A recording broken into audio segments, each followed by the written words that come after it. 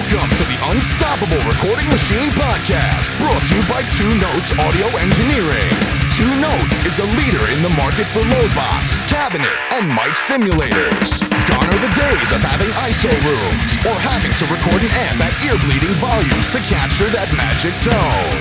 The Torpedo Live, Reload, and Studio allow you to crank your amp up as loud as you want, but record silently. Check out www.2-notes.com for more info. And now your host, Eyal Levi. Hello, everybody. Welcome to the Unstoppable Recording Machine Podcast. I am Eyal Levi. Joey Sturgis and Joel Wanasek are not with us today. Joey is at the APMA Awards representing JST, so he gave a talk today on some sort of mixing thing. We give lots of talks. It's hard to keep up with what's what, but he's over there. And Joel is in Russia on his 2-month, how they say in Europe, holiday. And with me is Mr. Lasse Lammert, self-proclaimed emperor of LSD Studios in Lübeck, Germany. You may know him for his productions with Ailstorm, Glory Hammer, Inner Sanctum, and a bunch of other stuff. You might know him on YouTube for his guitar tone videos. He's a guitar player, is known for getting amazing guitar tones. And, side note, but not exactly a side note, is he also is a student of physics, which I think is interesting. So thanks for being here. Well, thanks for having me. Thanks for the kind words. I'm glad you like my stuff. Oh, yeah. I love your stuff. You first sent me your stuff when I was doing a Creative Live mixing class. Yeah. And I was blown away. I mean, I had heard of you, and I guess I knew you through the internet. Kind of like, you know a lot of people through the internet, but I didn't know that you were actually really good and stuff. It kind of blew my mind because, lots of people send you stuff, and it's like, cool. Yeah, often you don't even bother listening, really. Because, you can't. if you get sent so much stuff, really, you can't really listen to everything. That bums me out sometimes because I get hit up literally a few hundred times a day by people. And I want to listen to stuff, but sometimes it's not even that I can't listen to it. It's that by the time I get online or something, it's already like 50, their message is like 50 deep. I don't even see it. But, I have to reserve the majority of my listening time for the people who are paying for Skype grits or who are part of our mixing communities and stuff like that, because, they're paying money to be a part of that. And, there's only so many hours in a day, but I was in a good mood and we were talking about something, and you sent me stuff, and I was like, holy shit, this is good. So, yeah. Well, so happy to have you here, and want to mainly talk about guitar tone, but I have a few general questions as well. We told our audience that you're coming on, and they submitted some questions, and cool. A lot of questions, actually. They were super stoked. So we have a good amount of stuff to talk about. Cool. But, just in a more general sense, I read a quote about your place.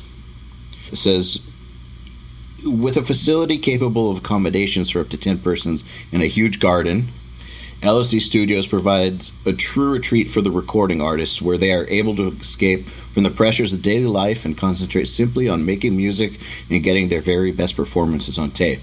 And yeah, that's obviously your quote, but how important is it for you to have a relaxed environment when working on music? Well, actually, it wasn't even my quote. It's just... It's not? No, it's the guitarist of Halcyon Wave from Atlanta, I think. Oh, shit. Okay. Hey, so that's a review. I kind of liked that, and I just used it for my homepage, I think. Oh, nice. That's a good review. It's very important, really, because, if the artist is not really feeling comfortable, there's no way you're going to get a good performance. And that's what really matters, the performance. You can reamp as often as you want. You're never going to get a great sound if the artist isn't feeling comfortable, especially for stuff like vocals, where you really, really hear a difference, but guitars as well. You often see this red light syndrome, I'd call it, where people just play it cleanly and flawlessly, and as soon as you start recording, they just keep fucking up because they're nervous. And everyone knows that. I mean, myself, I've got the same problem to a certain degree, at least.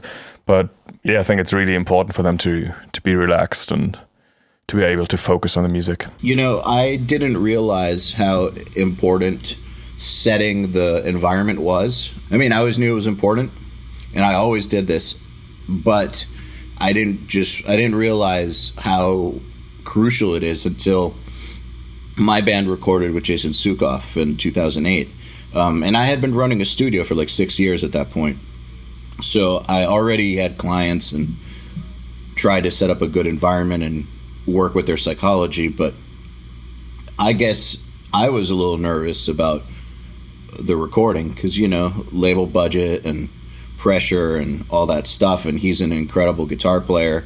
So, you know, he's intimidating. When you're working on music, like recording music, well, not 24/7, but like 6 or 7 days a week, it's easy to forget that it's quite a stressful situation for a musician that's coming in to your place, because you're doing it every day. They're doing it like a few weeks every year, maybe, or every other year, or whatever. So it's definitely going to be more stressful for them. So it's good to just take a step back every now and then and just try to get that outside view. Well, yeah, I mean, I had worked on the songs for like 5 months, 6 months, and then it was like, okay, after all this work, here it is. It's the moment. It's almost like the same pressure of a live show, but even worse, I think. But the thing is that he's such a great producer that he got me feeling great, and he inspired a level of confidence I didn't know I had, and I ended up performing way above what I thought I was capable of.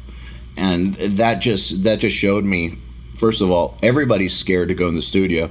And number two, a great producer knows how to overcome that and help empower the musician. And I guess experiencing it blew my mind. I think that is actually the best compliment that someone can give you as a producer. It's not like the snare sounds great or the guitar sounds great. It's when the band leaves and tells you that you got the best possible performance out of them and the best possible version of the song they came into the studio with. That's pretty much the best they can say, I think. I've definitely, when people have told me that, I've definitely, that's made me feel great. But I definitely think that that's kind of the mark of a great producer. Well, one of the marks. Some of the other ones are clearly, well, how does it sound in the end? Because, but that should be a gift, really. I mean, if you produce you're right. But you know what, though? You're right. I think that some of that stuff should be a given. Like your technical skills are a given, and when I guess at the highest levels that is assumed. But I think that for some guys starting out, like if they're listening to this podcast where we're talking about setting an environment, they might not realize that if your stuff sounds like shit, it doesn't matter how good the environment is. Fair enough, yeah. Yeah, I mean, that part's just assumed. And okay, so speaking of the stuff that should be assumed, this is something I'm just curious about. And given your background in physics, in music, do you find yourself applying science of sound knowledge to your production work? Not really. I think it helped a lot when I built the space here in 2007, I think it was, because I could save a lot of money just by doing all the like RT60 and room mode calculations myself and like treating the rooms and all that stuff because of my background in physics, and also used to teach acoustics at McNally Smith College of Music. So I was quite confident doing all the like calculations for the room treatment. That's what definitely helped. I was about to say, that sounds like a yes. Yeah, yes. Not when it comes to mixing, though.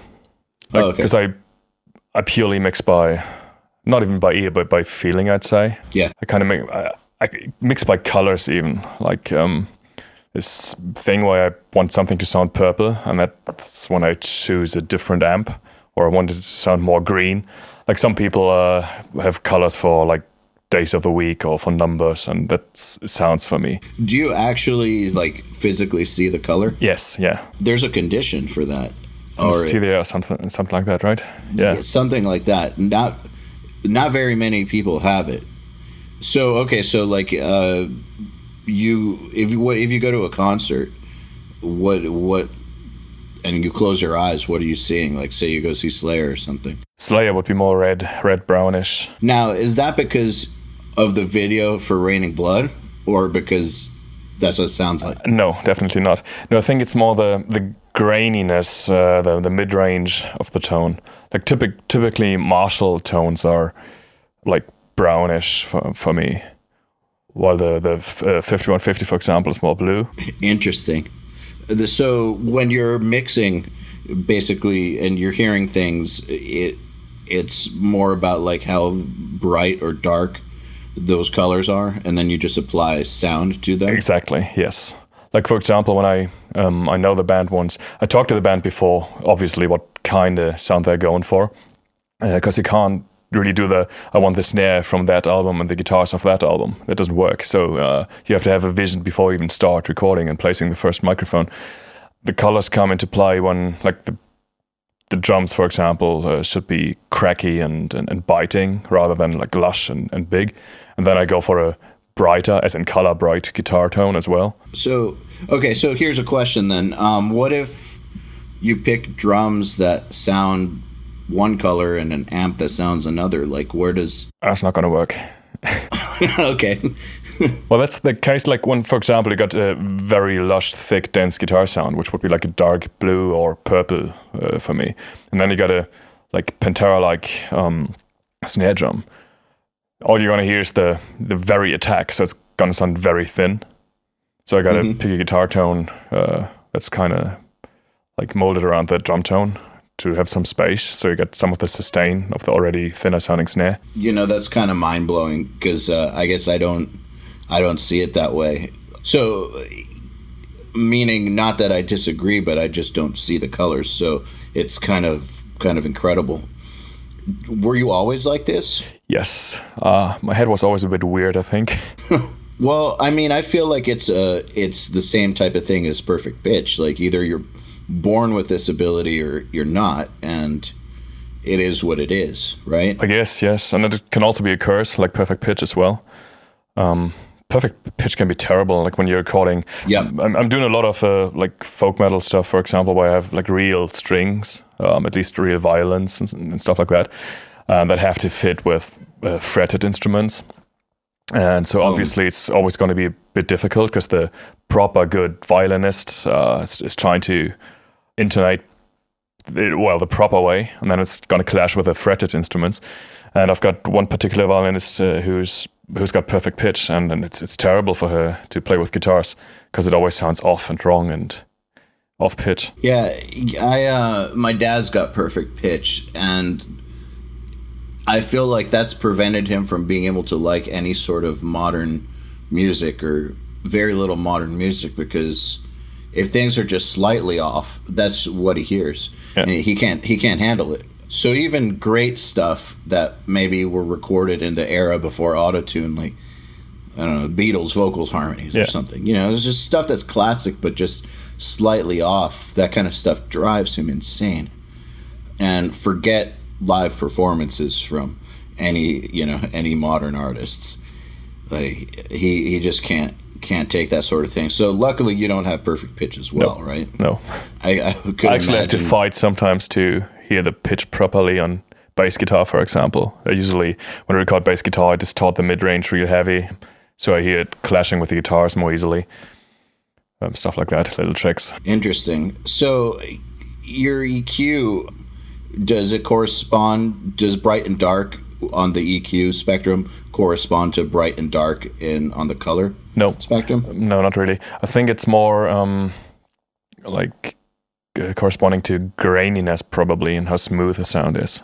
So when it's grainier, it's a bit brighter, and if it's like really smooth and lush sounding, it's probably darker. Interesting. So, like, say you hear a Kurt Ballou production. Are you familiar with his work? Yeah. Okay, like, have you heard the latest Nails record, which is musically... I've heard a song, yeah. It sounds like, it sounds like an explosion of, everything. He's I really like his work. It's very unique, I think, because he's got a nail to like walk this line between too dirty and messy, and fucking awesome and in your face. And he's always just on the fucking awesome in your face side of that line.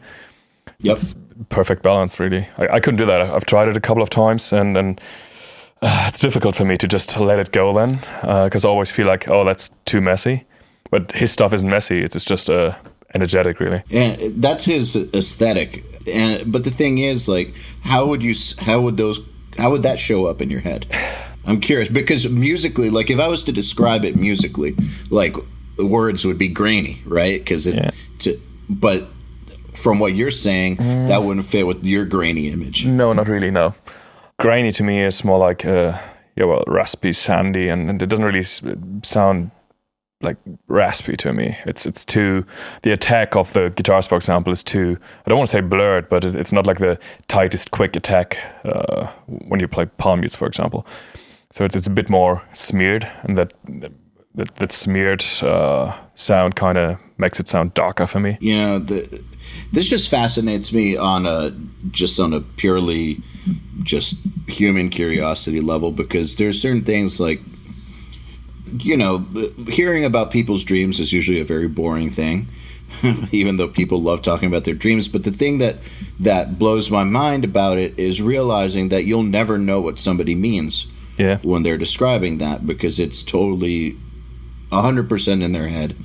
And I feel like I try to imagine what you say you're imagining, but I'm sure there's absolutely no way I can possibly understand it. No, I don't think there's a way I could really describe, like, make you feel it.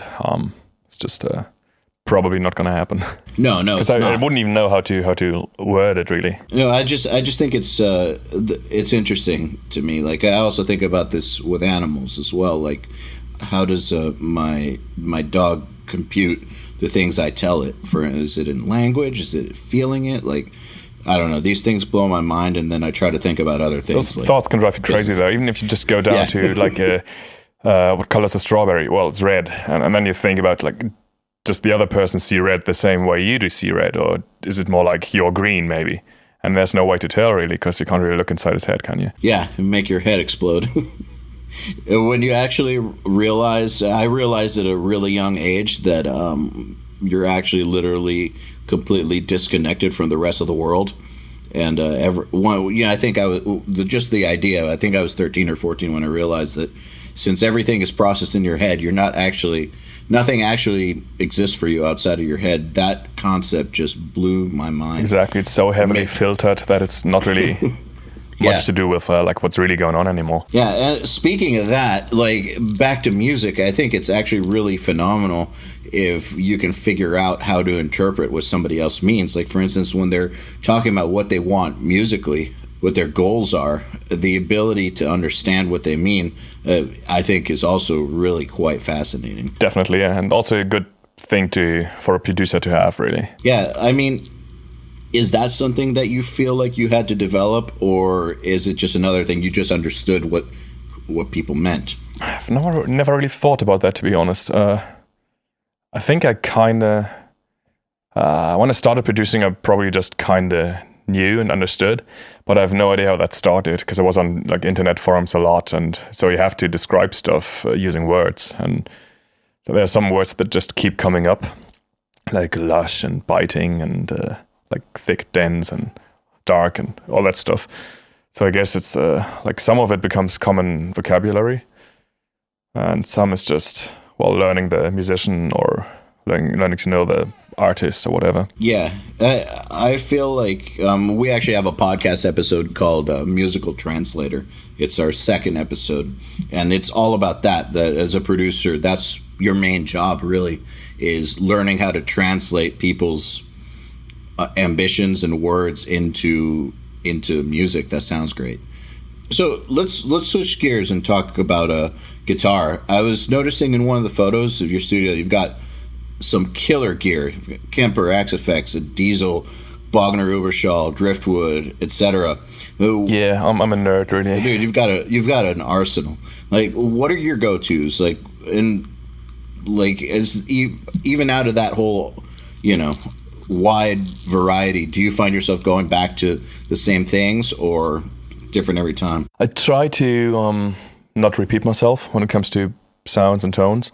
So I'm not using templates a lot, definitely not like mix, like EQ templates or anything. And I try to not gravitate towards the same guitar chain all the time.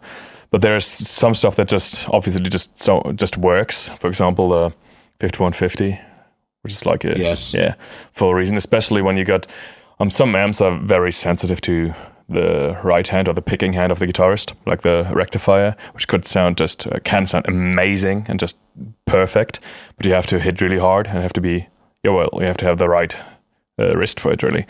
And the 5150 is a bit more forgiving. It kind of sounds great with like every player. So that's one that definitely is being used quite often in the studio. My Soldano on the Super Lead Overdrive is by far the most often used amp for leads and solos here, because I just love how creamy it sounds. See, there's another word, creamy. I've got an Avenger. Creamy means no 6K. Kinda, yeah. Yes, I guess. Yeah, creamy to me means getting rid of that sandy, raspy graininess, I guess, which is somewhere in the 6K area, yeah. Or rolling off the tone knob, but still, I feel like whenever, like, buttery or creamy, whenever someone's like, I want my leads more buttery, I cut 6K, and they're like, oh, that's what I meant. Yeah, I think it works quite well. Or just, it's like it's switching from the bridge pickup to the neck pickup or something like that. Yeah, for sure. I've got an Avenger. I love that amp. It's fantastic. It's essentially the hot rod with a factory installed depth mod, I think. I used to have a few hot rods as well, the Hot Rod 50 and the Hot Rod 100 Plus, which is like the 2-channel version, essentially an SLO. And the Hot Rod 50, just the 1-channel amp, is, I think, the best Soldano I had for ribbons.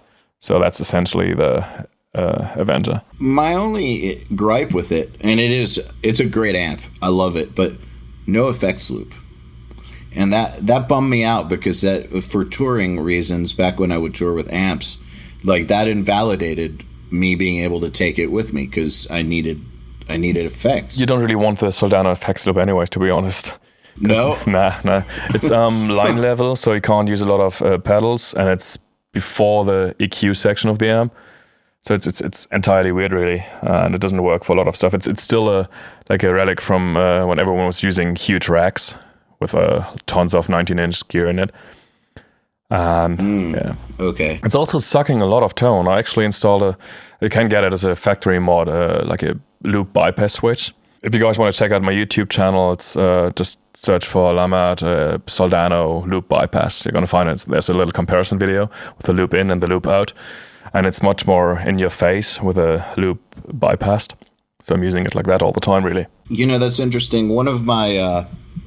I don't know. Let me restart that sentence. One of the people that I respect the most in the world of audio is a guy named Josh Florian, and he's got a company called JCF Audio, and he's a genius. The units are super expensive. I mean, expensive as fuck. And he builds converters and summing boxes, and will build gigantic custom boards for people, and he's got no interest in mass market. It's all like, you know, it's kind of like if Ferraris were handmade to order kind of thing, like some are. And he always told me that the reason that he doesn't even put power buttons on his stuff, like no lights, no power buttons, and usually his stuff only does one thing, like if he's got A to D, it doesn't do D to A, for instance, is because the best gear, he says, the utmost quality is when there's nothing extra in there. Everything you add that takes electricity will sacrifice something.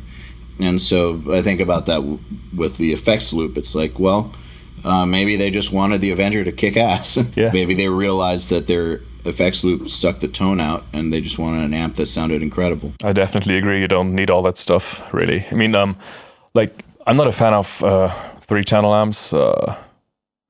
Like, I do like 3-channel amps, but I'm just using like 1 channel usually. Because, well, I got the luxury, I got the amp, so I can choose my clean channel from another amp and the crunch channel from yet another amp. So obviously when you're a touring artist and you're not using the Kemp or the Axe, you do need a flexible, versatile amp.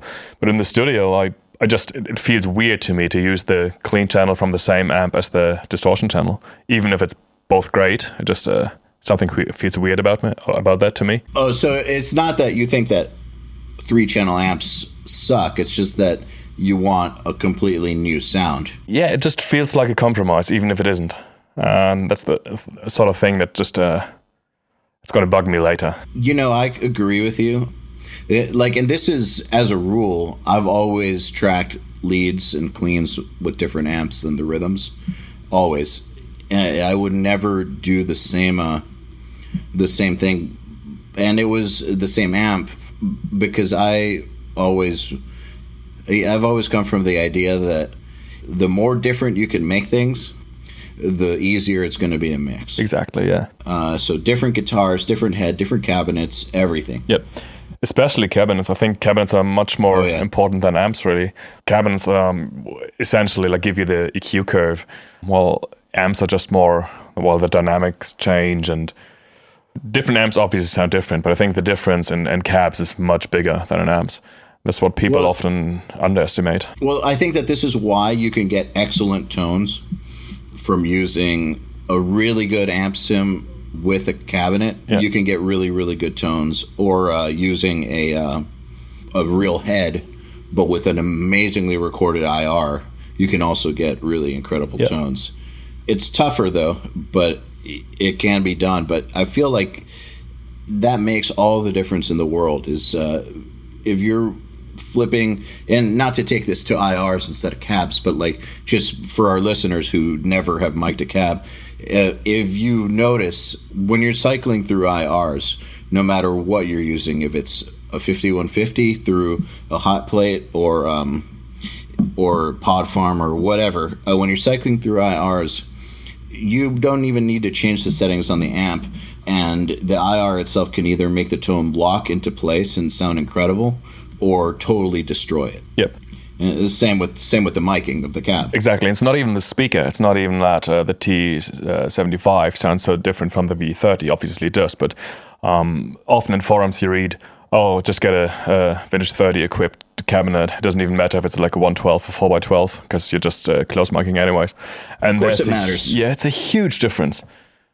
Even if the dimensions are similar, it's still a huge difference. Sorry for plugging my YouTube channel again, but I did a comparison for that exact thing. Just I compared like 35 or whatever all my amps through the same cab, and then in another series I just used the same amp and just used different cabs with the same miking though, exact same position, and pretty much all of them are Vintage 30 412s.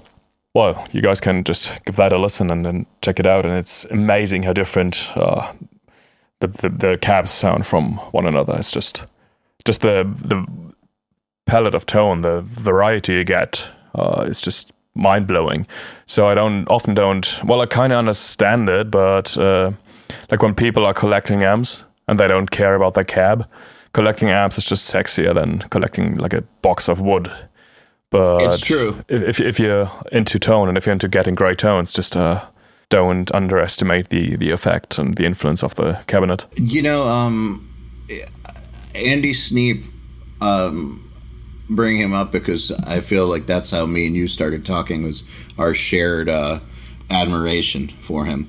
But what he told me like 10 years ago or something was that the trick was that the cab has to be run loud enough to where it starts becoming a resonator, basically. Like the wood starts shaking and becomes a part of the sound, and that's why the cabinet itself, how it's constructed and what type of wood and how much space there is in there, makes all the difference in the world, as long as you're running it hot enough to where it actually engages the entire shell of the cabinet. Yes, and that's why I think power brakes and all that stuff doesn't really work the way you think it should, or the way you want it to work, because what you're hearing or what you're looking for isn't as much the saturation and the overdriving the power amp of the amplifier. It's more the driving the speakers into saturation and getting the thump and the influence of the cabinet. So just by lowering the wattage and just decreasing the volume, you might still get the saturation from the power amp by using a hot plate or whatever it's called, the power brake, but you're not going to get the influence of the cab as much. No, I agree. I don't think that people should use those. There was a method that Andrew Wade was showing about how to make IRs with it, and that's one thing. But I think if you're actually trying to record a cabinet, playing a guitar through a cabinet, hot plate is not the way to go. Exactly, agreed. Or an ISO cab. I've never really had any good experiences using an ISO cab. They always sound like congested and small to me. Keith Merrow, he was showing me an ISO cab that he got to sound pretty damn good, but he modified the shit out of it. I've heard good things about the Randall one, which is essentially like a 412 size. Well, that's the one he has. Cool. He took out everything on the inside. Like, he had all this padding, I believe. He took it all out and he modified it. I mean, still, I would prefer, and I know that he prefers not using that, but I think he had to use it before he moved to his house. And so he got it as good as he possibly could. And it sounds better than any ISO cab I've ever heard besides that.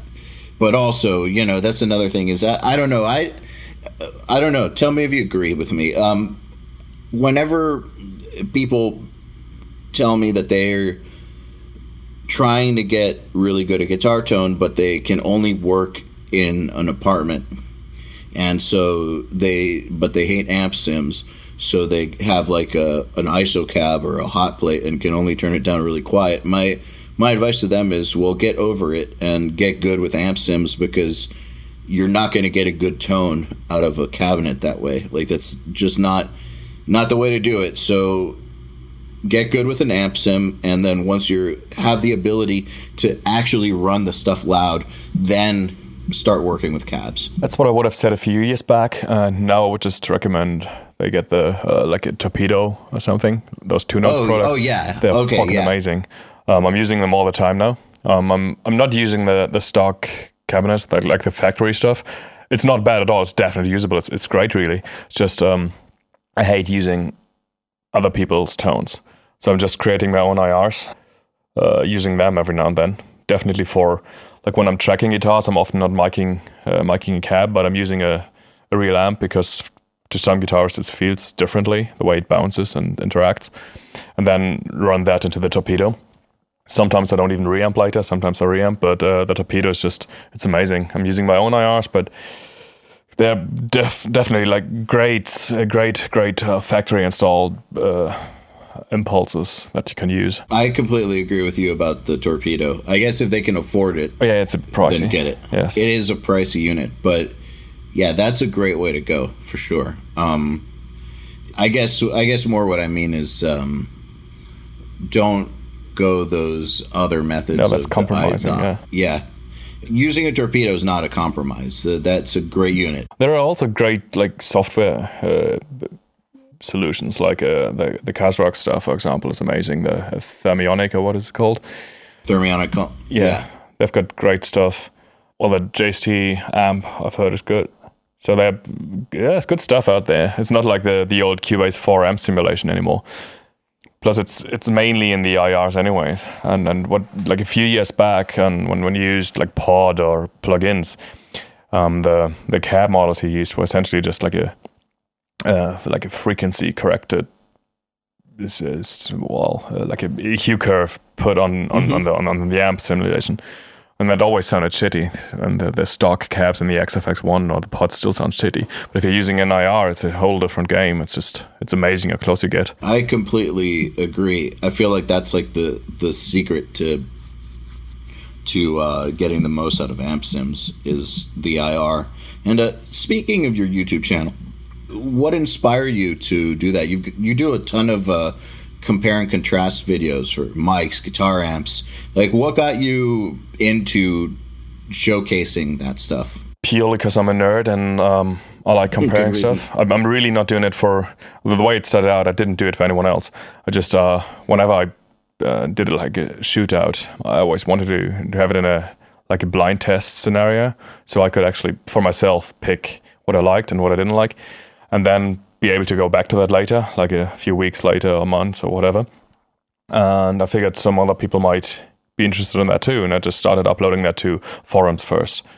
And at some point I needed to archive this stuff, and I just kept deleting it off my hard drive. So I just uploaded it to YouTube, and apparently people seem to like it. So I'm still doing that, and I'm still not really doing it as much for For the other people, I'm just doing it for myself still because I want to compare stuff. And since I'm doing it anyway, I might just upload it for other people to hear. I mean, fair enough. That's also why I'm not putting that much effort into the whole video production. I would like my videos to be as awesome looking as Ola's, for example, or Keith Merrow's. It's just I can't be arsed at this point because it's just a lot of work. I mean, that's their thing, though. That's their thing. Like Keith went to school for video. Yeah, I know Ola didn't. He just taught himself to do it, and I could do it. It's not like I'm probably not too stupid to learn it. It's just I'm sure you're not. Since I'm really just doing it for myself, I don't see the point in really putting that much effort in it. I'm sure you're not too stupid to learn it, Pete. I will agree with you on that.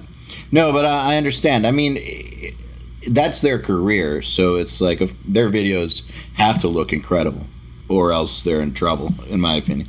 But still, I still think that for what you're doing, the videos are fine. They get the point across, and people like them. So it's probably a smaller audience because you really get all the nerds and all the freaks who just want to hear something.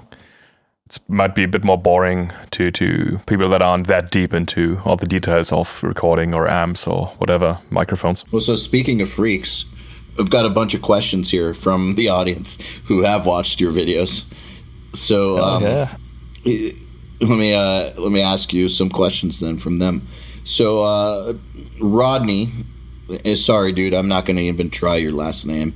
Rodney is asking, and hey, by the way, if you feel like these questions are hard to answer in that they're too general or something like that, just say it. Yeah, like, cool. don't feel like you have to give a dumb answer to a dumb question or something. And sometimes guys don't know that they're asking something that's way too general. Yeah, but often those supposedly dumb questions are being asked by a lot of people. So it's maybe even good to just address that and tell them why it's hard to answer. You know what? Let me rephrase, guys. I don't actually mean dumb questions. I did like little air quotes here. Just you probably couldn't see it.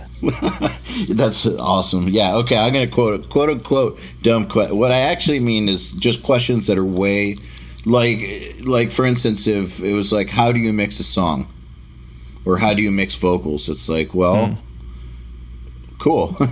So Rodney's asking where should the guitar sit EQ wise? Obvious answer would be in the mid range, I guess. But mid range is like a very wide term. You go from almost all the musical range is mid range.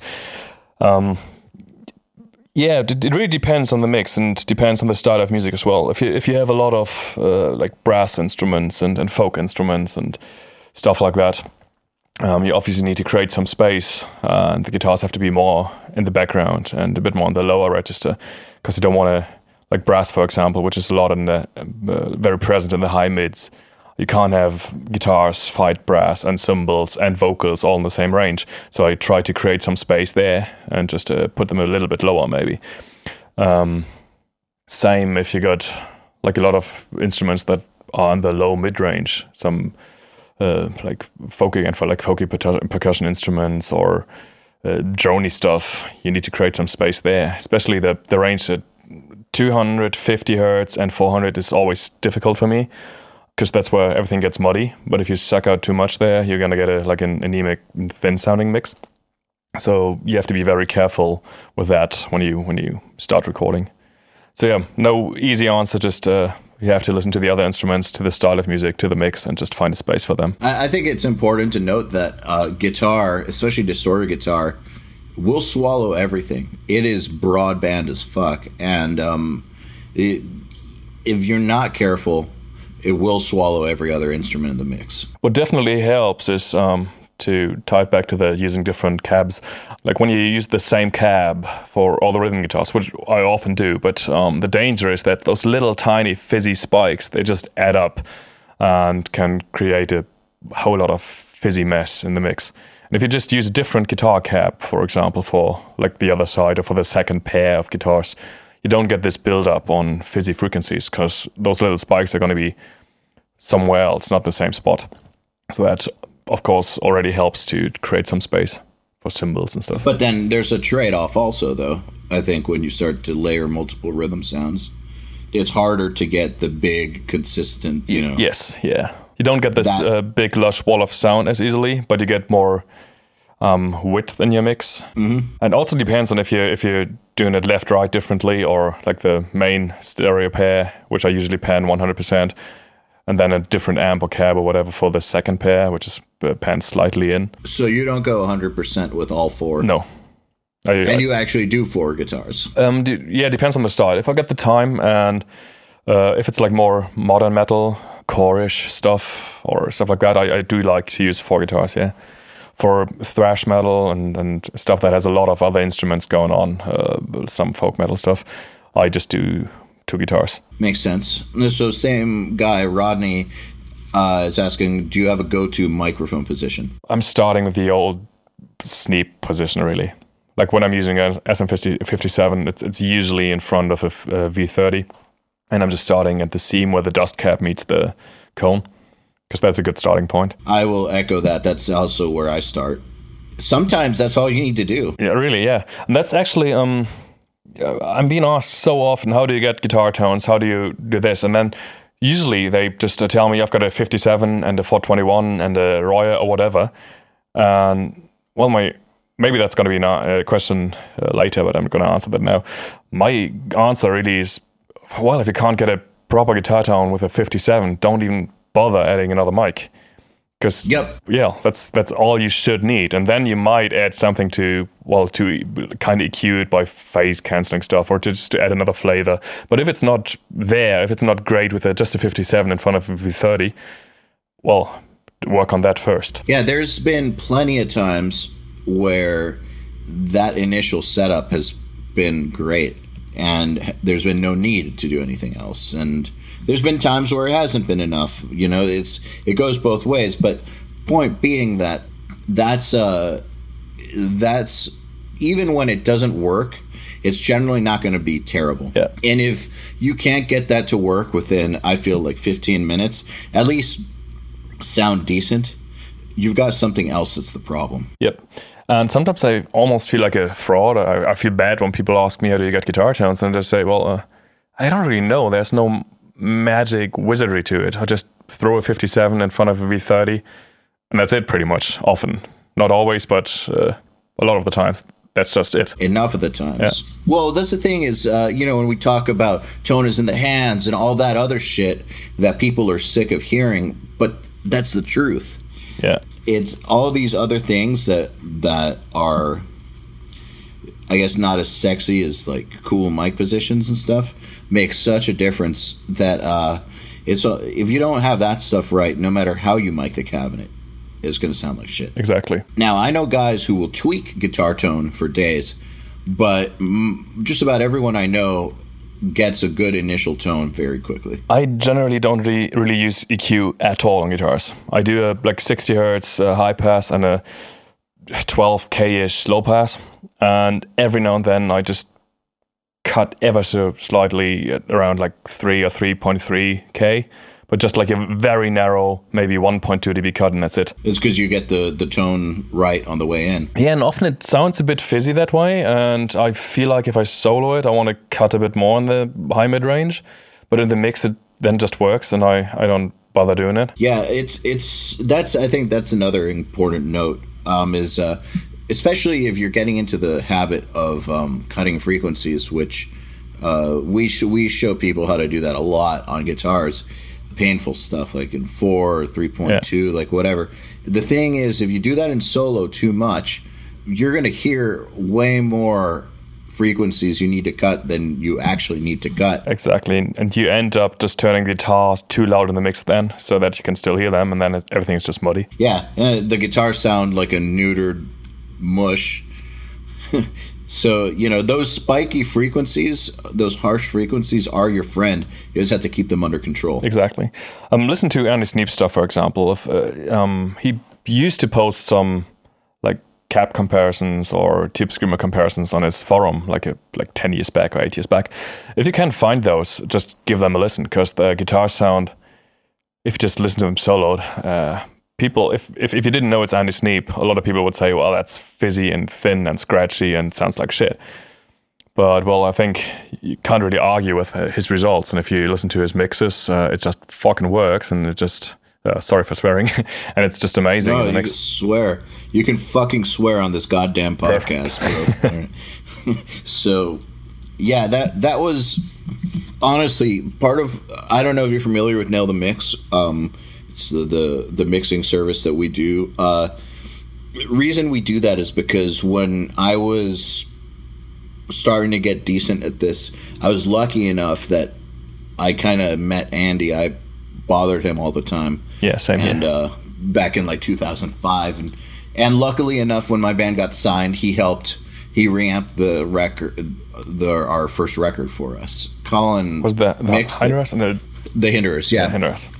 Yeah, Colin mixed it, but we had this situation where we were in London and we needed guitar tone, and it was a Sunday, and everything's closed because that's how things are, and we couldn't get an amp, nothing.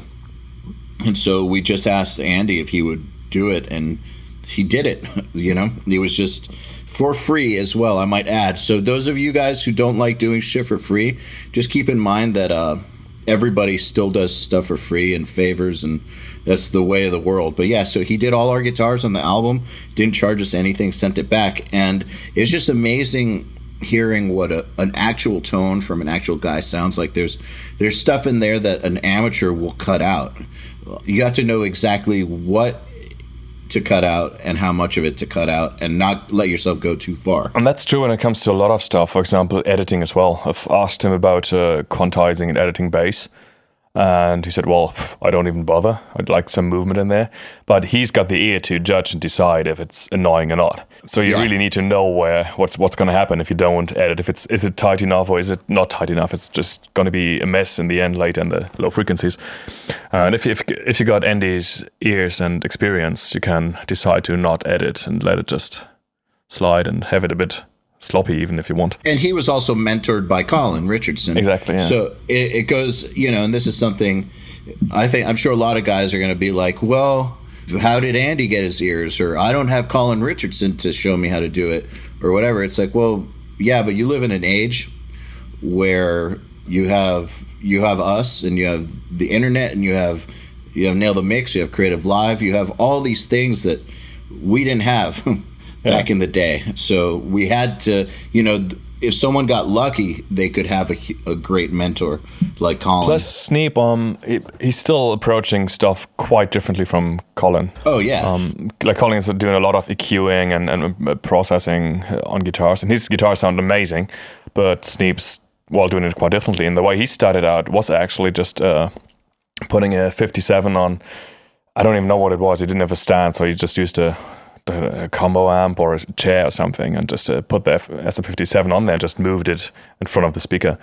So he's a good combination of self-taught and being educated or helped out by Colin Richardson. I think that everybody who's good is kind of a little bit of both. Like, you have to have the drive to figure it out for yourself, but typically there's someone who's further along who kind of like, at the very least, shows you what the standard is, or definitely helps out. What's actually expected of you in the big leagues. Some stuff like that. So, all right, another question from the same guy, Rodney. We love you. Do you have a go-to microphone? 57. Yep. It's just same reason. It just works. I do like to experiment and use different stuff, especially when. Well, Andy's a mate of mine, and we talk every now and then about mics and guitar tones. Whenever he recommends something, I usually, take his word for it and get the mic and try it myself. And most of the time, I'm happy with that. For example, the AT250DE, it's like a dual element microphone. It's got a condenser element and a dynamic element in it. That works quite well. The PR30, it's another dynamic microphone.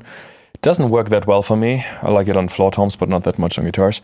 And the usual stuff, the 421 I use every now and then. The M201, which is a biodynamic mic, is like one of my favorites, preferred to the 421 even. The biodynamic M160, it's a ribbon mic. I like that a lot, even prefer it over my Royer Labs R121 because it's tighter. The Royer has got more like proximity effect going on. The M160 is a bit tighter. But all those mics I usually don't use just by themselves. Usually it's the 57 in there and then one of the other mics blended in, except for the AT250DE, which is like a dual element mic already. So I'm just using that by itself. All right. So question from Matisse. And again, I'm sorry, bro, I'm not going to try your name. So when you work with so many different amps, with so many different characters, how do you come up with the tones you're going to use? Do you start already in the mix and adjust until it sits, or do you start from scratch? It's different every time. Usually I start with, like when we're tracking guitars and I plan to reamp later, for whatever reason, I try to start with a guitar tone that the guitarist feels comfortable with. That's especially when it comes to amount of gain, distortion. And I already have a rough idea where we're going, obviously, because, you have to have an idea where you want to go when you start recording. So I'm kind of pushing them into that direction already. So if I'm using the Kemper, for example, I'm probably going to be using a Kemper profile with like a Mesa cab and a 57 or something something I could imagine would work later in the mix. So I've got a good starting point there. Then sometimes just for fun, sometimes because it's necessary when I reamp. Usually the band isn't around anymore, but when they're around, I go a bit further with that when I reamp, just to have a huge blind test.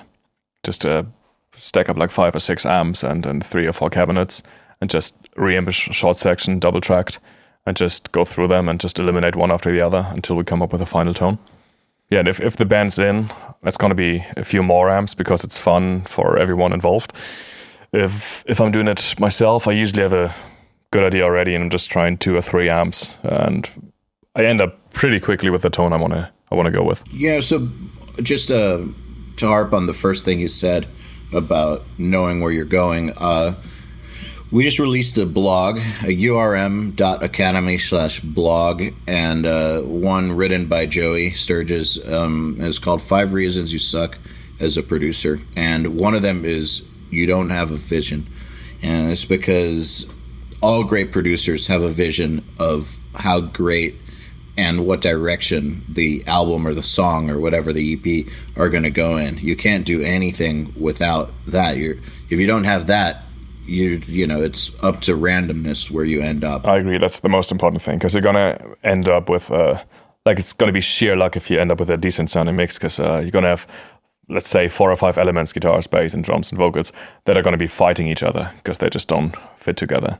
Even if the Pantera drums sound great and the In Flames guitars sound great, if you have In Flames guitars with Pantera drums, it's just not going to work. So you have to have a vision. That blog, by the way, it's just kind of hit home, and I agree with everything he says. Dude, you don't suck as a producer. No, but there's you always have to sit back at some point and just take that outside perspective again. And a lot of those points I often see sneaking in with myself. So we're all guilty. We're all guilty of that stuff. Yeah, so you have to consciously make an effort to fight that sometimes. Well, I think that being great at something isn't an accident. Like, it's you have to have, as much as you have to have a vision for a great record, you need to have a vision for greatness, your own greatness, and a lot of that requires contemplation. And those things in that blog, we actually brainstormed it a little, and those are things that no matter how good you are, if you're not careful, you're going to fall into those habits. You know, it's totally normal. You know, speaking of vision, it's totally normal for people to fall into a routine, for instance, and to do things out of habit rather than making a conscious decision of charting the course. You know, made X amount of records. It's really, really quick to mic things up this way, this way, this way. Boom, boom, boom. Get it done. Rather than really figuring out what the vision is for the end result and changing directions until you get there. It's a lot easier to do, to go down road number one. And I know plenty of guys who are great who fall into those habits. So I can see how someone who is awesome would have that blog hit home, because we're all human. Especially that bit about not appreciating the client or the work. it's easy. Like when you're slaving away editing drums like 5 days in a row, it's easy to just start fucking hating it and then complaining and be like, shitty drummer, can't even fucking control his feet. But yeah, that's just because, well, if you do this right, or if you're good at it, you're also a creative person. So you're probably not going to be the most organized, rational-minded kind of guy. So you're always going to have like some sort of emotional involvement in it. And well, at least for me, I get into like complaining quite too easily sometimes. That doesn't mean I don't appreciate the job or the client. It's just it's just what I do. I complain. I honestly, man, I think that everybody does. It's a natural thing to do. So it's one of those things that it's important to just check yourself and stop doing it. I think it's totally normal. So here's a question from John. Do you use different string gauges for heavy guitar tones, leads, clean guitars? And if so, what gauges are your go-to? Well, personally, I just go with whatever feels comfortable for me. And I've got a rather controlled fretting hand, so I can go with light gauges. For like standard tuning, I'm using 9th, half step down, 10th. And for C tuning, which is my main tuning, I'm using the D'Addario EXL 117, I think they're called. It's like the drop tuning ones. It's 11 through, is it 59 or 56? Something like that. But yeah, and then it depends again on the scale of the guitar. If it's like a Fender scale, I'll be using that. And if it's like a Gibson scale, 24.75 or whatever that is, I'm going to be using a heavier gauge. And for guitarists I'm recording, like if it's not myself, same thing. It's usually I just ask them to use whatever strings they're comfortable with. I then hope that it's D'Addario, because in my opinion, they just last longer and sound better than... Like whenever a string broke for me, it was an animal. I don't want to talk bad about the company. A lot of people like that. It's just personally for me... D'Addario are the best. Yeah, agreed. And same, for example, for the... when it comes to how long they last, people just recommend or use like those coated strings. I don't even want to mention the brand name. I really hate them because they might work live, but in the studio they just don't cut it for me, because the high strings corrode anyways, and the low strings, the coating just, especially if you're a fast, like thrashy player, you just drop it off and you've got this fuzzy stuff around your strings later that just fucks with the intonation. I agree. I hate those. I don't allow those. I order the strings for the people. That's what I prefer to do, but I talk to the bands first and just ask what kind of string gauge they like to use. And obviously if it's like a 9 through 42 on a Les Paul and they tune it down like 3 steps, I'm going to say, well, it's probably not going to cut it. Yeah, but when it comes to tone, it's obviously important. It does play a role, but it's more important when it comes to intonation. So you really have to look at the guitarist, how's his fretting hand, and often if it's not a great guitarist, they have the fretting hand and the picking hand. They can't adjust the strength individually. They don't have it like disconnected.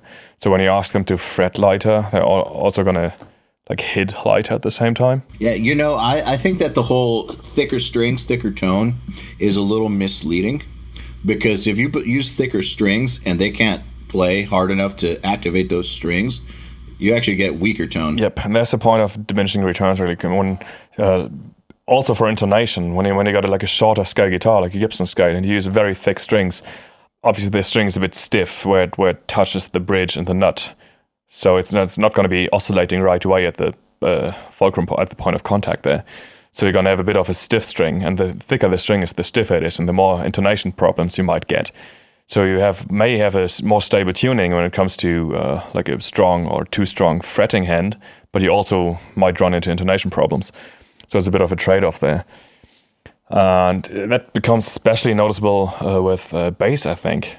Like the difference in tone between thinner strings, medium thick strings, and really thick strings is just insane. Bass strings make such a difference with tone.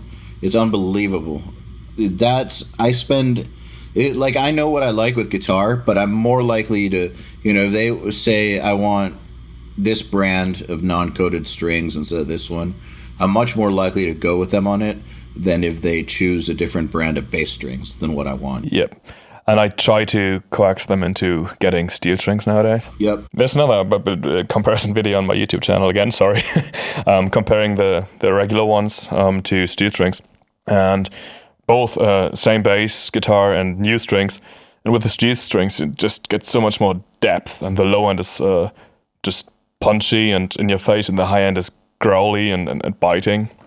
Whereas with like a nickel wound string, you get more muffled. Like the low end is a bit round and like rubbery in a way compared to the steel strings. Yeah, I like Pro Steels. Oh, they're fantastic. The D'Addario Pro Steels are my go-to strings on bass guitars. Oh, absolutely. There's nothing better for this genre, in my opinion. Agreed. Like, I'll fight people about that, because that's the one area with strings where I'm not going to back down, because I've also tested this stuff out. Like, I didn't make a comparison video, but did a bunch of comparison recordings, and the difference is, it's just troubling at times. Yeah, also with new and old strings. There was a discussion going on, I think it was on Joey's forum the other day, about how old should strings be. And then most people are actually saying that they like the strings to be a few hours old. Oh, God. I disagree. It's just, if someone says new string, that means, well, you just put it on, right? If you put it on last night, it's not new anymore, because you played on it and it's going to be corroding overnight. And new means you just put it on like within the last 10 minutes. Exactly. And I don't let them play between takes. I've got another bass or guitar that is set up with the same strings, so they can practice stuff. They have to practice a lot. And then I change bass strings after, like, it depends on the guitar player and his how his sweat is, but after like 4 hours maybe, I'm going to be changing the bass strings. Oh, dude, I'm even crazier than that. Usually, if it's Pro Steels, what I'll do is I'll get twice as many low strings as everything else, and I'll usually change out the low string after an hour. And then the whole set. That makes sense. I should be doing that. Yeah, I always do that. I do that with guitar, too. I always, we decide how many songs we're doing, and so I order 1.5 times the number of songs of full packs, and then I order 2 times the number of low strings. I like that idea. I have no idea why I didn't think of that myself, just replacing the low string, because that's where I notice it first. And usually I notice it way before the band does. Well, obviously it's my job to listen for stuff like that. They shouldn't be focusing on that. But at some point you just notice that it's going to get duller and darker and muffled sounding. And when I mention it, they're like, no, it sounds fine. It sounds like before. So then I just record a little bit of that and just put a new string on, and then record the same bit, and then they have it like an A/B test, and they can tell themselves pretty easily, because it's insane the difference the bass strings make. And that's one of my main problems with outside recordings. When I get stuff sent and the bass is, they complain that the bass is too soft in the mix later, my reply is usually, I couldn't really get a great bass sound out of it because your strings were like ancient. Yeah, it's crazy how much of a difference it makes. So it's expensive too. So having an endorsement helps. Yeah, but if you're spending a couple of €1,000 on a production, like even if you've got someone who's fairly cheap, you're spending quite some money on a production. Yes. What's bass strings then? It's another, like, what does a pack cost? Like $20, something like that, 25? I don't know. So it's another $100 or euros or wherever you're from then. Same for drum skins. At least have enough replacement skins for the top of the drums, especially for the snare. And it's another $80, $100 or whatever, but you're spending thousands of dollars for a recording and just expect good results. And usually what helps is when I've got I don't charge by the hour or on a daily rate, but whenever the drummer says he doesn't have money for new skins, I just tell them I'm going to charge by the hour. For the time I'll be EQing your shitty drum tones to have enough attack. So then that usually ends up being more expensive than just getting a set of new skins. Wow, that's great. that's awesome. I've never considered that. So here's another question from John. When dialing in an amp tone on any head, do you reset the knobs, or do you have a certain starting point no matter what and just adjust from there? No, I'd never reset the knobs. Because the amp, in my opinion, the settings don't even make a huge difference. Not as much as the cabinet or the miking, for example. And I know my amps inside out. I know the cabs inside out. I know exactly where I like the microphones, and I know the room inside out. Another overlooked factor is the room, even with close miking. And I maybe I did that in the beginning, but now I know the stuff inside out. So I just use not necessarily a starting point, but I know what I want to achieve. So I just I tweak the knobs before I even place through it. Before even reamp something. So I kind of know I'm going for like a thicker, denser, or in my terms, more purple than blue tone. I'm going to be raising the mids on the 5150, going to be raising the treble a bit and backing off the presence. And then I reamp, and I'm usually already there, pretty much. But that's just experience and me being a freak, I guess. I have no idea. So Amrish is asking, and hey Amrish, what are your thoughts on compression on your guitar track / bus? How much loudness do you feel you need to dial in from the compressor versus manipulating the source loudness before it gets there? On guitar tracks or a mix? No, he meant guitar or guitar bus. So do you even compress your guitars? No. Well, I never used to do that really. I just started doing it every now and then, actually because of, I think it was a Nail the Mix episode. I just did this little L2 thing and liked it for that particular mix I worked on. Dude, limiting guitars. Dude, I got raised to never compress or limit guitars, and Joey and Joel taught me. Oh, L1, it was not L2, sorry. Yeah, L1, and man, it's a nice little trick. It kind of does what I'm using this C4 a lot, another old Sneap trick, and it kind of does a similar thing. It kind of gets the low end in check on like woofy palm mutes and stuff like that. Yeah, I think it just makes the guitar sound tighter. Not even using it so much to control the dynamics, because the heavily distorted guitar tone is pretty. It doesn't have that much dynamics left in it. The only thing that is bouncing around is the low mids on palm mutes, and that's where like the C4 or an L1 or something like that can help. But usually I'm not really doing any. I'm never even using buses for my guitars. Like I'm not using any buses for anything really. Like obviously aux buses and FX buses, but I'm not really using groups as such. Not even for drums.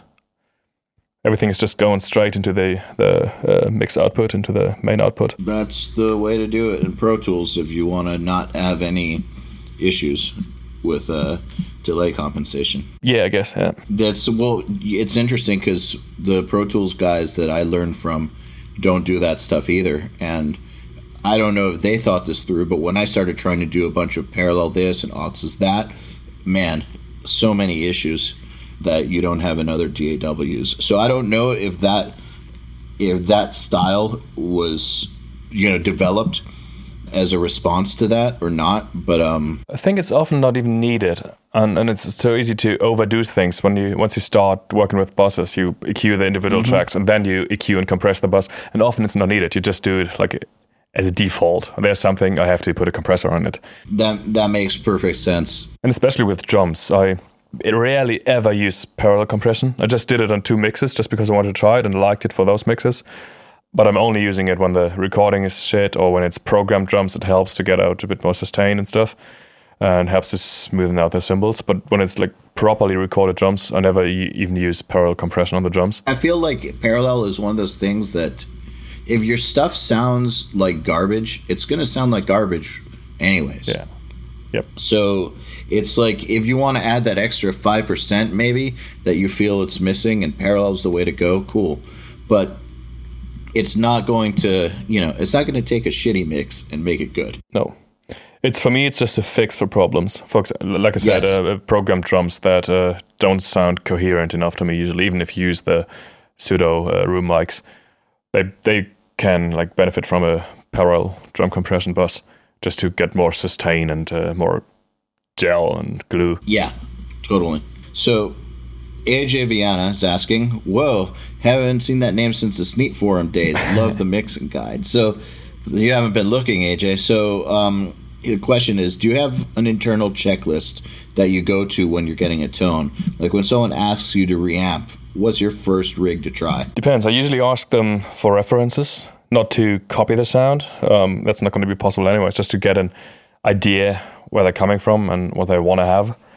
Then I ask them to send me a like if it's an outside job, to send me like a backing, bass and drums and stuff so I got something I can fit the guitars in, because it's not gonna help if the guitar tone sounds awesome by itself and then just it's not working in the mix. So if possible, I ask them to send me that. Yeah, and then again, I know my amps inside out, so when I know he's going for that kind of tone, I'm pretty quick at finding the right amp and mic and cabinet for that, I think. And that's just experience, really. Yeah. Like we said before. So Eduardo is asking, well, honestly, you already answered this question. So Elidor is asking, how do you go about blending different mics, and do you prefer active versus passive pickups, or is it just depending on the situation? Let's do the mic question first. Mics, I'm very careful about phase. So I do this I think it's the standard trick, just to put the amp in high gain mode. And so you get a nice like white noise kind of sound coming through the speakers. Invert the phase on one of the mics and I first place the first mic to be perfect. That's usually the 57. Like I said, if you don't get a great sound with just that, do something else. Start over, use a different guitar player or whatever. So yeah, I get that right first. Then I place the second mic, and then I flip the phase on that one. And just first, you have to make sure that you get the same level. So that's pretty much the only time I observe the meters in Pro Tools to get the same peak level. Then I move the mic around to get the most possible cancellation. Not left, right, but closer or further away from the speaker to get the most possible cancellation. And then I flip the phase back, and then you get the mics perfectly in phase. I might then check again, visually on the waveforms, but that's usually what I do. So then I got my main mic and just drive the other mic in until I like it. And that's where faders really help. You can do a lot of mixing with mouse and everything, but when it comes to blending two mics, you want to have a fader, because absolutely, that way you can just move one mic down while you're turning the other one up, so you're not going to get fooled by the increased volume or loudness. Yeah, I agree. So O'Shea Hill is asking, how do you tame the high-end fizz of your tones? Is there a specific place to low pass, or is it more dependent on the cab type / mic position? Cab, mic position, and amount of I don't care about fizz, because it's going to work in the mix. There you go. We did kind of address that earlier. Yeah. So Nolan is asking, when stop reamping and say, okay, this tone is sick, I'll keep it in the mix, I spend too much time reamping over and over. Hold on, let me read this and try to understand it real quick, because it's written kind of weird. While you do that, I'm just going to answer the other question that I forgot to finish, the active versus passive pickups. Oh, yeah. I'm an active guy, really. I prefer actives, but that's I think that's because I'm old. I'm 35 now, turning 36 in September. So I grew up with all the thrashy stuff, like really fast thrashy palm mutes. And you need absolute tightness, fast tracking low end for that.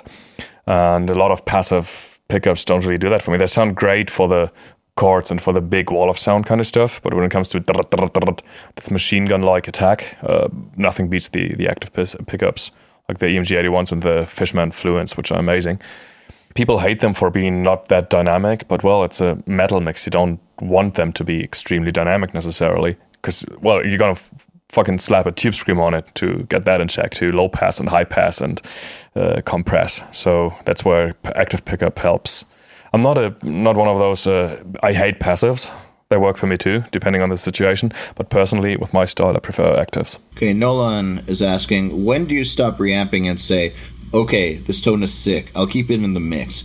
I spend too much time reamping over and over, using a reference track every time, and I get a good tone, but I can't stop myself and say, okay, it's done. Commit as early as possible.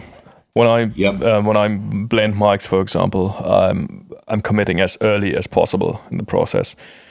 I guess you have to have some degree of self-confidence and experience to be able to do that, but I think it's the way to go. If the tone is there, if it's right, don't fuck with it. We talk about this a lot too on this podcast and Nail the Mix and stuff, and commit. That's one of the most important things you can do to get better, is to commit. I know lots of guys do the opposite of commit. They'll try to mix with their drum instrument live, all their synths live, their amp sims live, and they'll work on the same song for a year and never commit anything. It's that's keeping you back.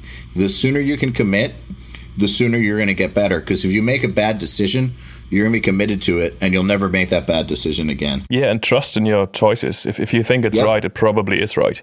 And for example, MIDI instruments, I'm never, as soon as I start a mix, I'm not going to have any active MIDI instruments in the mix anymore. It's all going to be printed. Good. That's how it should be. I mean, unless you're, an exception or something, kind of like there's always an exception, but like in general, you should just commit. Yeah. For example, now I'm just working on the new Power Quest stuff. It's like a power metal band from the UK. And they're using a lot of... I never would have guessed with that name. Yeah, right? So they're using a lot of keyboards. And then when I sent them the first rough mix, I still had, just to keep my options open, the instruments active, because they sent me what sounded a bit plasticky and fake. So I used like real sounding instruments, especially for the strings. And like expected, turns out they wanted to go for a more like that plasticky power metal sound. So I had to go back and choose a different sound. But that's for the first song. I just sent them the first song. Now everyone's happy. Now I'm just doing the same kind of thing for the other songs. So yeah, there are exceptions, but commit as early as possible. And trusting the choices. And yeah, you, sorry, I just forgot your name, but you just said you're comparing it to reference mixes, which is always good, but don't compare guitars to guitars if the mix isn't similar. Yeah, when you're doing when you're listening to a reference or A-Bing, you shouldn't be listening for that. You should be going for a general balance level, going for like the big picture. Like, is my low end as big as this one? Right. Or you're not like, does my guitar tone match a guitar tone from a whole other production? Exactly. It's never going to work. No, definitely not. So Sean McHenry's asking, do you have any thoughts on Randall heads? Yeah, I like them. Definitely. I've got some of the old stuff, the V2 and the T2 Heaven and Hell, the old Gus G model. And I actually like them a lot. I'm not one of those. Those are tube preamps and solid-state power amps. And I'm not much of a purist when it comes to that. When it works and sounds great, it sounds great. And the new stuff, which was designed by Mike Fortin, is great as well. Because, Mike is a fucking wizard when it comes to amp circuits. I've got a few of his modded Marshalls, and yeah, he's insane. Man, when my band first started touring, we toured with Goat Horror a lot. And they used Randall. Sammy used Randall heads and cabs. I don't know if he still does, but he had like the Pantera stuff. Yeah. Man, it sounded incredible. Holy shit. Crowbar, same thing. They sound massive as fuck when you see them live. They use the old RG 100, whatever it is, the old solid state heads. Mm-hmm. And damn, do they sound massive live. It just works for them. A lot of that's Sammy. Sammy's like a god of tone. Yeah. So Nick Matsky is asking, do you have a go-to brand of picks? Yes. I'm very anal when it comes to little details like that. And the pick definitely does have an influence on tone.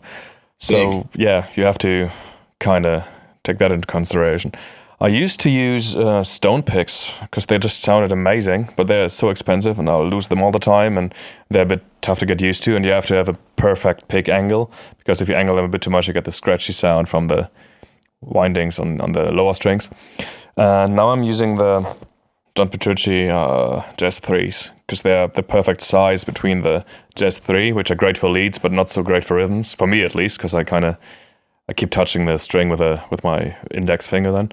And the big ones I don't like as much for leads, so I'm using the Petrucci ones, and they're amazing. They're like sharp, pointy, and right size, and the material sounds good too. And when it comes to sound, I also like the Ultex ones, those like amber colored Dunlop picks. And it's important, thick. I like thick picks. I love those. I actually like thinner picks for strumming parts. Yeah, well, for strumming, yes. You don't want to have the individual tick, tick, tick, tick, tick going over the strings then. You just want more like a blur wall of sound, right? I used to play in a black metal band when I was like 18, 19, something like that. And I used really thin pick back then because it was just like strumming and fast, shreddy chords. Yeah, it makes sense for that. So I'm going to combine these two questions into one, because they kind of go together. This is by Martin and Derek. Could you describe your process of getting high-quality DI tracks? Use a DI box, or do you go direct into a pre? And how much of a difference does that make? It definitely does make a difference. It doesn't, or does? It does. It does make a difference. Yeah, I agree. And I've done a lot of shootouts. Nowadays, I can't really be arsed anymore because I just know which DI box works for me and which doesn't. It depends a bit on active and passive pickups as well. Actives aren't as picky. Also with like long cable leads, and actives are just much more forgiving when it comes to stuff like that. For bass guitar, I'm using a Bootsy Collins modded BAE MP 1073 preamp, which is like a Neve flavor mic pre. And it's got the Bootsy Collins mod on the instrument input. Sounds massive. Has got like really tight but huge low end. For guitars, I used to use it's pretty much a standard, the Type 85 Countryman, and I've now moved to the Two Notes Engineering Torpedo Reload, which is now my reamp box as well. I went from I had the Yax amp radio. Then the Great Little Labs Red Eye, I think it was called. And now just the reload for everything. Interesting. I love the Red Eye. Yeah, it's fantastic. I think it sounds better than the Countryman. I agree. It's more headroom. Yeah, I agree. And last question, this is from Paul. And what's your approach to creating Kemper profiles and cab IRs? Let me just say, we don't need to talk about that for 30 minutes. All right. Because that's kind of like could teach a whole class on that. Get a great guitar tone. You have to like it in the room. You have to like to record it, listen to it through the microphone. If that's great, you just want to get it into the Kemper. So, Kemper it, push a button, and it does the whole kind of thing. And then refine it. And, refining is where it's a bit more important, obviously. But I've got my own little riff that I'm playing. For me, it's important to have a lot of low-end content going into the amp when you refine it. So a lot of slow, deep palm mutes to get the low end right in the profile. And what about IRs? I just use Blend IR from Two Notes. It's a free software you can download off their page, and it does everything automatically.